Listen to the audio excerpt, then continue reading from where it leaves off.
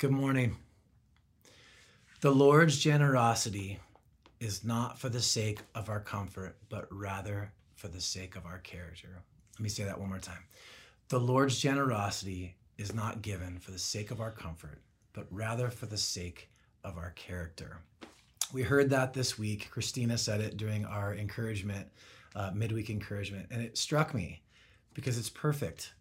God gives us everything we need for life in Christ Jesus. I've thought a lot about dependence on God and how to muster that dependence up. And dependence on God is really hard to find when it's mostly conceptual. And generally, that's how I feel, is that dependence on God, I got to figure that one out. But of late, and I bet a lot of people feel this way as well, dependence feels more actual. We're in new spaces where we don't have things that are predictable like we're used to. Nothing's as consistent. And for me, that's been bringing my faith a little bit more into focus. It's been simplifying it a little bit because I'm realizing, okay, God, that's what you want. You want me to need you right now because everything else is crazy. And that is what he wants. He does want us to put him in the center. Do we follow Jesus when things are out of control? That is what he wants of his people, to follow him and put him at the center. So let's do that now. Let's put him at the center and bring ourselves before him as we sing together. God bless you this morning.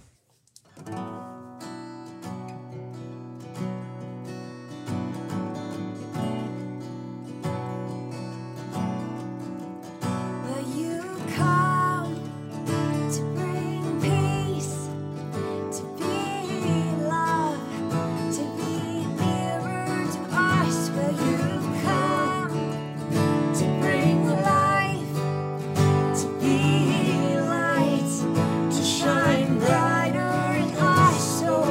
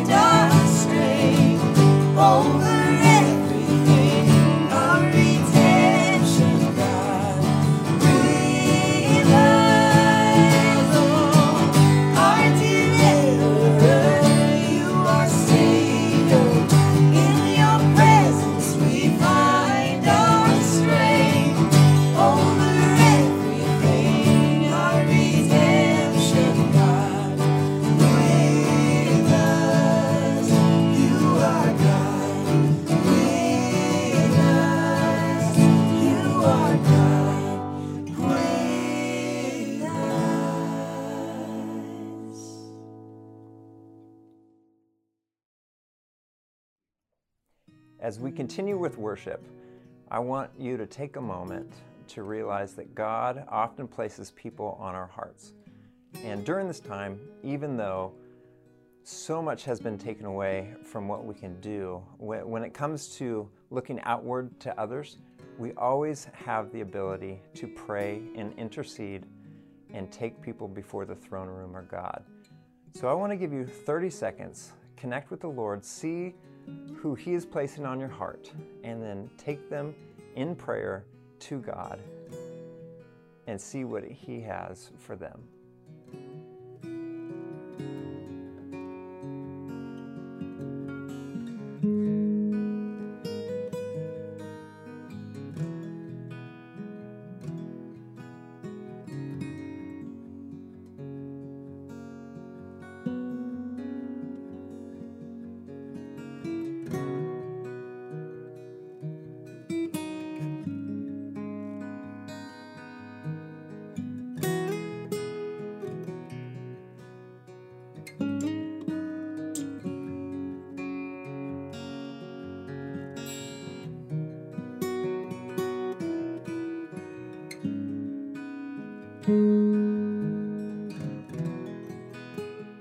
Heavenly Father, we as a united body are bringing people that are on our hearts to you, Lord. We want to lift them up. We want your will for them, and we want them to see you and to hold on to you as beautiful and as the most important thing. Thank you, Jesus, for giving us this opportunity to bring them before you so that you can take care of them, so that they can be in your hands. God, we give you these people now. Amen.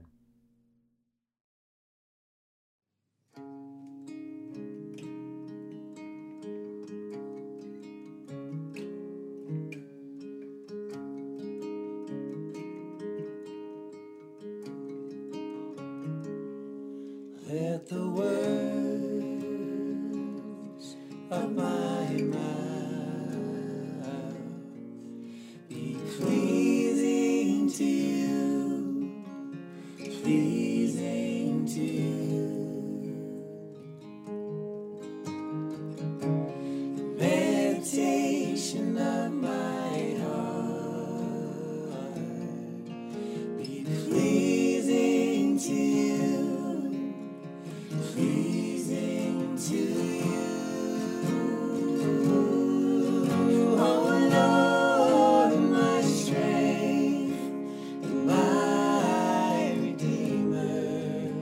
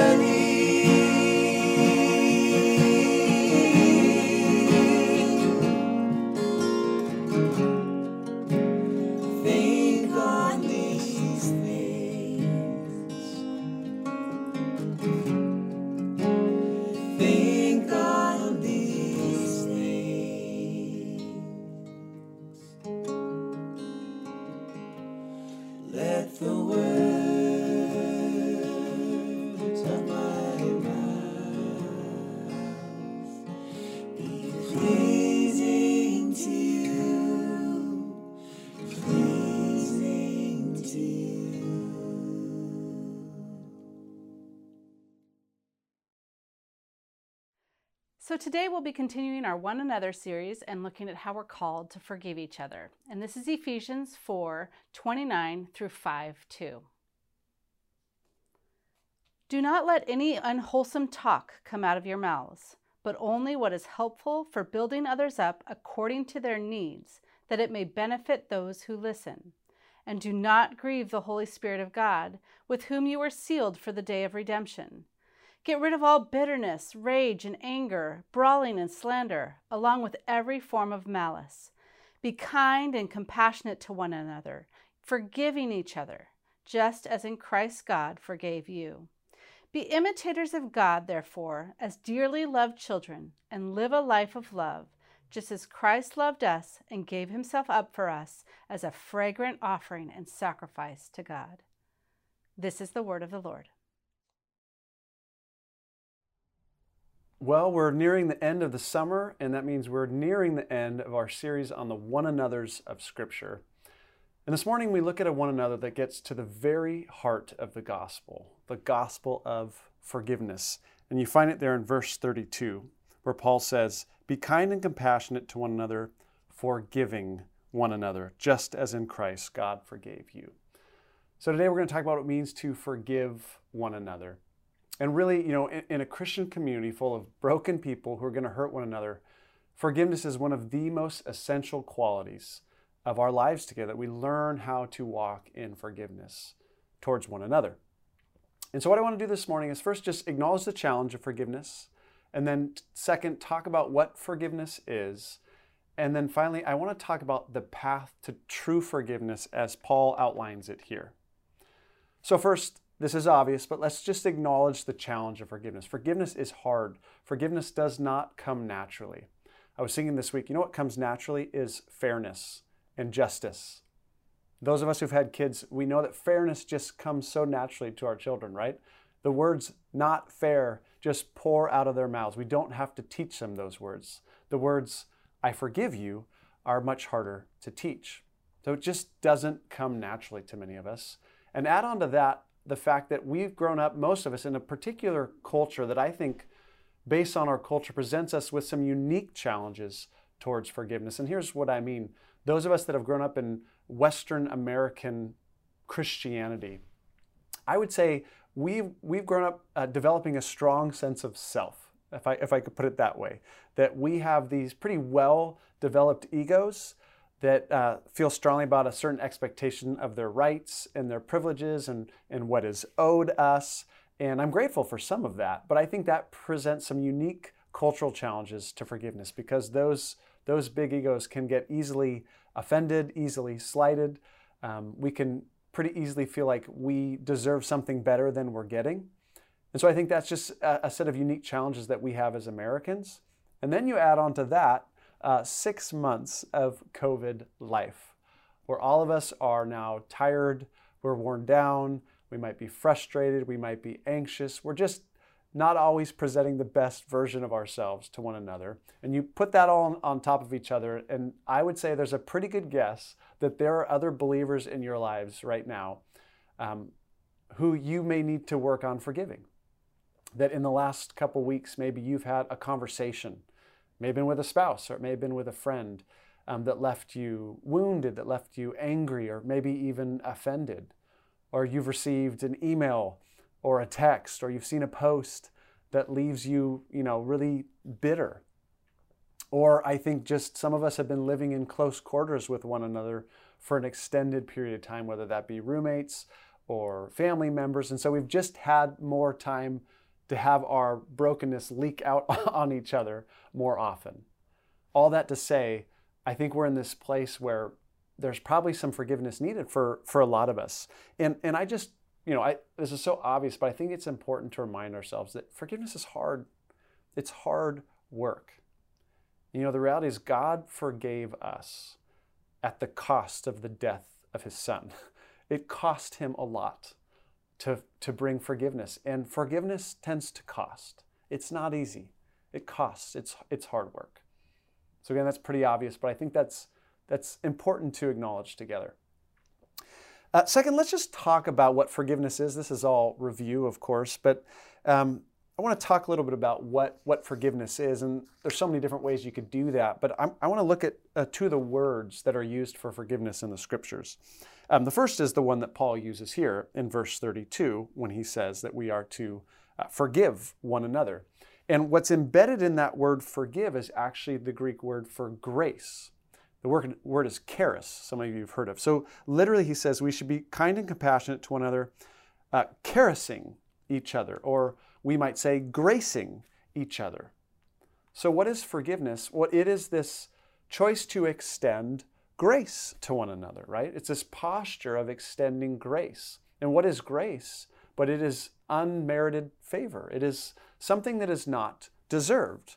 They may actually deserve fairness in this moment, but forgiveness is choosing to offer them something that they don't deserve, offer grace, gracing them. And this word, gracing, is paired with these other two wonderful postures, be kind and compassionate, right? Kindness. Our world is in such need of kindness right now. And it's such an underrated quality sometimes, but kindness is a posture we offer to one another. And then compassion, that we should have these hearts that go out to one another, even in the midst of all of our imperfections. So all that to say, forgiveness is this choice to proactively extend grace to a person in a way that maybe they don't deserve. Now, Jesus actually uses a different word for forgiveness than the one Paul uses here. He uses a really simple word. You find it like in the Lord's Prayer where Jesus says, forgive us our sins as we forgive those who sin against us. And the word he uses there is not even a religious word. It's just a word that means to let go or to release. And so I actually love that simple meaning, to let go or release. And the metaphor he often uses is like financial debt, right? So someone owes us something. There's a debt that they are to repay. And rather than requiring repayment, we simply let go. We release them from the debt they owe. They are in some way in bondage to us morally because of what they've done. And forgiveness is simply choosing to let go and to release that person from a certain kind of bondage, saying, I'm not going to hold you in that prison anymore. I'm not going to hold you in that debt. I release you. I let go. You're entirely free of what you've done. That's what forgiveness is. Look at verse 31. Paul says, get rid of all bitterness, rage and anger, brawling and slander, along with every form of malice. And really, when we forgive someone, we are, in a sense, saying, I release you from the bondage of my bitterness towards you, my rage and my anger and my malice. I'm not going to hold you in that prison anymore. And one of the beautiful things about forgiveness is, of course, that when we choose to release somebody from that prison, we also, in our own ways, we release ourselves from that prison of bitterness and rage and anger. I love this quote from Lewis B. Smedes, famous quote. He says this, to forgive is to set a prisoner free and discover that that prisoner was you. And that's a beautiful idea. You know, these qualities in verse 31, bitterness, rage, anger, that's a prison to live in those postures. And the truth is, probably all of us have had examples in our lives, moments where we've lived in that prison of anger and bitterness, and we stew and we can't seem to get out of it. And it really is a prison. And what can make it really complicated is sometimes there's been people who have wounded us, and the wounds have been so deep and so painful, and those people may be dead, right? Or they'll never acknowledge what they've done in the fullness of what they've done to us. And so in those cases, like, true reconciliation isn't actually possible in this life, at least. And yet, even in those cases, I think there is still a work of forgiveness, a work of letting go, a work of release for our own sakes, also as much as for theirs, especially if the reconciliation isn't possible. But that's what forgiveness is. It is this proactive extending of grace, and it is this choice to simply let go and to release a person and to release ourselves from a certain kind of bondage. And I just couldn't help but think about the story of Hamilton. And I know many of you know that Hamilton's been released on TVs, and so The music of Hamilton has been nonstop in the Gunlock household over the last month or so. But there's this scene in that play of this moment of incredible forgiveness that so beautifully captures the release and the freedom that comes. And without giving too much details, Alexander Hamilton has done something that has really, really wounded his wife. And so she's really bitter, very much appropriately so, and angry. And he is feeling the guilt and the remorse. They've experienced loss in their family. So there's a moment where he's just walking around on the stage in the midst of that guilt and remorse and grief. And then she comes out. And as she comes out and her face is just like steel. It's just hardened. You can just tell she's gone into this protective, self-protective mode. And she's just steeled and stone-faced. And he's kind of confessing and he's sharing his remorse. And you watch her face just slowly soften. And there's this beautiful moment where they're standing side by side, she just reaches down and she grabs his hand. And it is this expression of forgiveness. And he just totally breaks down and starts weeping. And you see her weeping, her face is softened. But what it is this beautiful picture of release, of letting go of you. You watch two people in a moment who are both in their own prison, and how the courage of her forgiveness enabled both of them to be released from this prison, on his hand of guilt and shame and remorse, on hers of anger and bitterness and resentment. So, beautiful. But all that to say, forgiveness is this extension of grace. It is this choosing to let go. Finally, and most importantly, what is the path to true forgiveness, at least as Paul articulates it? And this is the thing I most want you to hear this morning. Again, I know this is all kind of review, but really important to say. And it's this, that the path to forgiveness is always vertical before it is horizontal. And what I mean by that is that the pathway to truly forgiving another person is always about our vertical relationship with God and engaging Him before actually it is about the horizontal relationship with the person and engaging them. And it's really interesting, when Scripture talks about forgiveness, it almost never goes vertical. It almost never says things like, you should forgive because that person's not so bad in the end, or they deserve a second chance, or even because God loves them, or because you'll feel better if you do it. It never does it. It always takes us right into the very heart of our relationship with God. And that's exactly what Paul does in this passage. Let me read it to you again. Verse 32, forgiving each other just as in Christ God forgave you. Be imitators of God, therefore, as dearly loved children, and walk in the way of love, just as Christ loved us and gave Himself up for us as a fragrant offering and sacrifice to God. Paul says to forgive, and then immediately goes vertical and says, look at what God has done for you in Jesus. God has forgiven you. Jesus has sacrificed Himself for you. You are dearly loved children. God has extended His grace to you. God has let go and He's released you from that prison. You are entirely free. That is the very heart of the gospel. So Paul's saying, you need to take that in. You need to eat that up. You need to drink your fill of that until you're living in it and you're swimming in it. And then you can offer that same gospel to your brother or sister who's offended you. And that is the vertical dimension of forgiveness. And what's so beautiful is that when we're able to truly forgive another person, what it demonstrates is we are actually living in the gospel. It shows us, I actually believe this stuff and it's becoming real in my life. This is authentic because look, I'm able to offer this gospel to another person. And that's, on the other hand, what makes a lack of forgiveness for others so concerning, because it demonstrates that we don't actually understand the gospel at all. Or if we get it up here, we're not living in the gospel in that particular moment. We are disconnected from the very heart of what the gospel is, which is the forgiveness of God that He offers to us in Jesus Christ. And so in those moments when we're unable to forgive, it actually begs the question, Do I actually see God as this deeply gracious being who has all sorts of forgiveness for me or not? I love this quote from Scott Hubbard. He puts it this way: "For many of us, the God of our unredeemed imagination has a small and shriveled heart.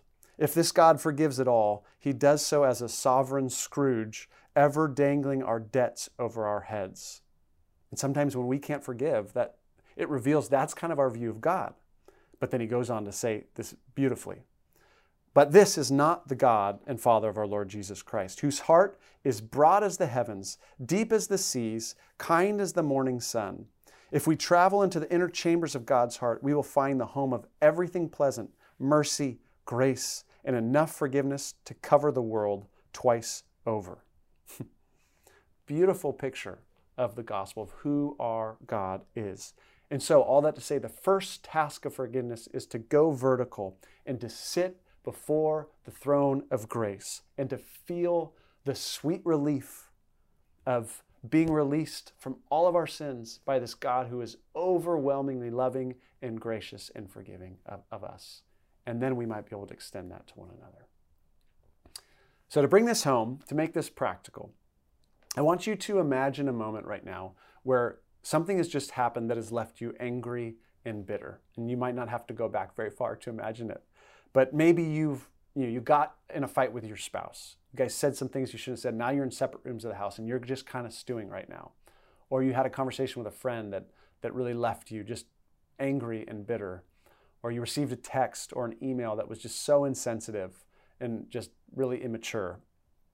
Whatever it is, and you're in that moment, the temptation for us as we're sitting in that moment is always to go horizontal, right?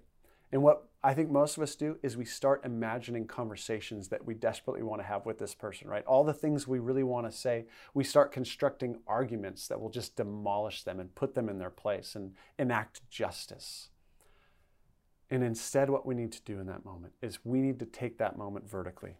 We just go straight to God and we cry out to him. We say, "Lord, I am angry, I'm bitter, I want fairness, I want justice, but I'm coming to you instead. And I need you. I need your Spirit in this moment. I need the gospel. I need to be reminded of what the gospel is. Bring perspective right now of all that you've done for me in Jesus Christ. Convince my heart of something right now. Convince my heart of a very simple truth. And this is the simple truth I think we need. It's this, God, that you are enough." I know that sounds simple, but that's what we need in that moment. That truly, God, you are enough for me. That I don't need to seek validation from the world. And I do not need to enact justice relationally in the world. That you're enough. That the fact that you see me right now, that you care for me, that your heart breaks for me, that you know everything that's going on right now, that would be enough. The fact that your forgiveness is enough. The fact that the justice that you enact in the world in your timing is enough. Convince me that that's enough, that you're enough, so that you would release me and free me to be able to just let go. As simple as that, to be able to let go and release this person and forgive them. Lord, I need you right now. That's the vertical path. And that's how forgiveness happens. I mean, in the end, I think true forgiveness is a work of God. It is a spiritual, supernatural work. It is not a natural work. So let's take that path to God every single time. And maybe you need to do that even right now. All that to say, let's be imitators of God and walk as dearly loved children. Walk in the love that we've received from Jesus. Forgiveness is one of the most powerful responses that we could ever have. Yet forgiving others can be so very hard. The love of Christ is the only way we can set free those who have deeply wounded us, because the love of Christ gives us the only context we have for believing God has forgiven us. There is perhaps no greater gift you can offer God than a heart that knows the power of forgiveness and decides to set others free. Forgiving others shows that the love, grace, and mercy of Jesus are operating in our lives. If you find it hard to forgive others, you need to remember this is a spiritual work that needs to be done in your heart. True forgiveness is not something that you can bootstrap yourself. You need a work of God. So let's go to God together right now in this regard.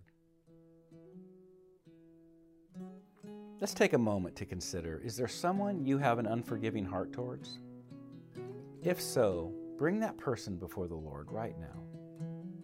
Maybe it's a parent who hurt you long ago, or a child who has rebelled or frustrated you, or maybe a friend who injured you. Whoever it is, whatever it is, ask God right now to give you a heart to forgive them. You are calling upon the God who gave up his Son to suffer and die to forgive you of your transgressions. This God who by his power raised Christ from the dead, and it is that power that is available and at work in your life. When we forgive, we not only set others free from what we think they owe us, we set ourselves free from the prison that an unforgiving heart creates in us. So let's call upon him now. Lord, we thank you for your forgiveness in our lives. Every wayward moment, every rebellious act, our half-hearted devotion, our idolatrous and self-centered ways. Lord, you know these things in our lives, and you took all of those things with you on the cross, absorbing them, crucifying them, and then graciously telling us we are free from that debt. As far as the east is from the west, gone, forever not counted against us. Lord, as we move through our days and encounter people who hurt us or do wrong against us, may we be ever mindful of the ongoing state of forgiveness we live in as your children. And may we, in kind, have an ongoing posture of forgiveness towards those who offend us. Lord, we acknowledge the impossible task that this is, apart from your resurrection power at work in our lives. So, Lord, may that power permeate us. Help us, Lord, to walk in righteousness, peace, and joy, demonstrating your life here on earth. And may we choose to be people who are kind and compassionate, forgiving others just as you forgave us. In Jesus' name, amen.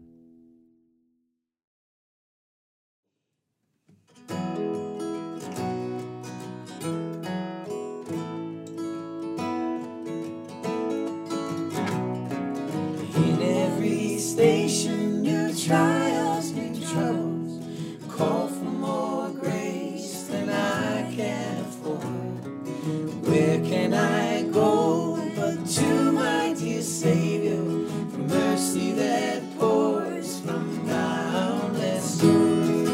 Grace upon grace, every sin repaired, every void restored, you will find him there. In every turning, he will prepare you with grace upon grace.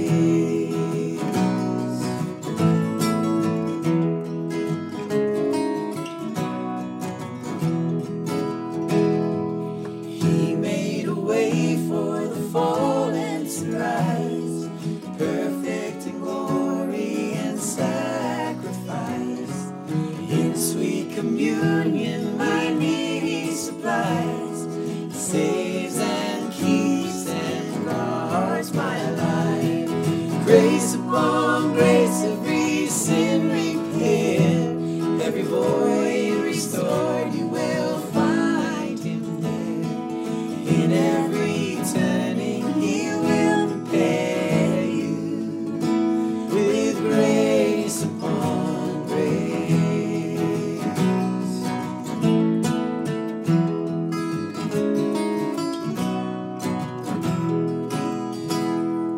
To thee I run now with great expectation, to honor you with trust like a child.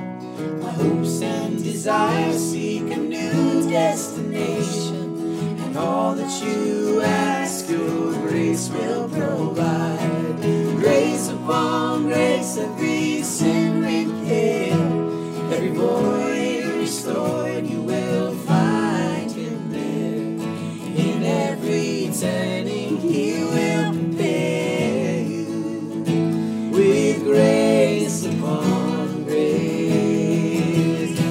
For grace upon grace, every sin repaired, every void restored, you will find him there. In every turning, he will prepare you with grace upon grace.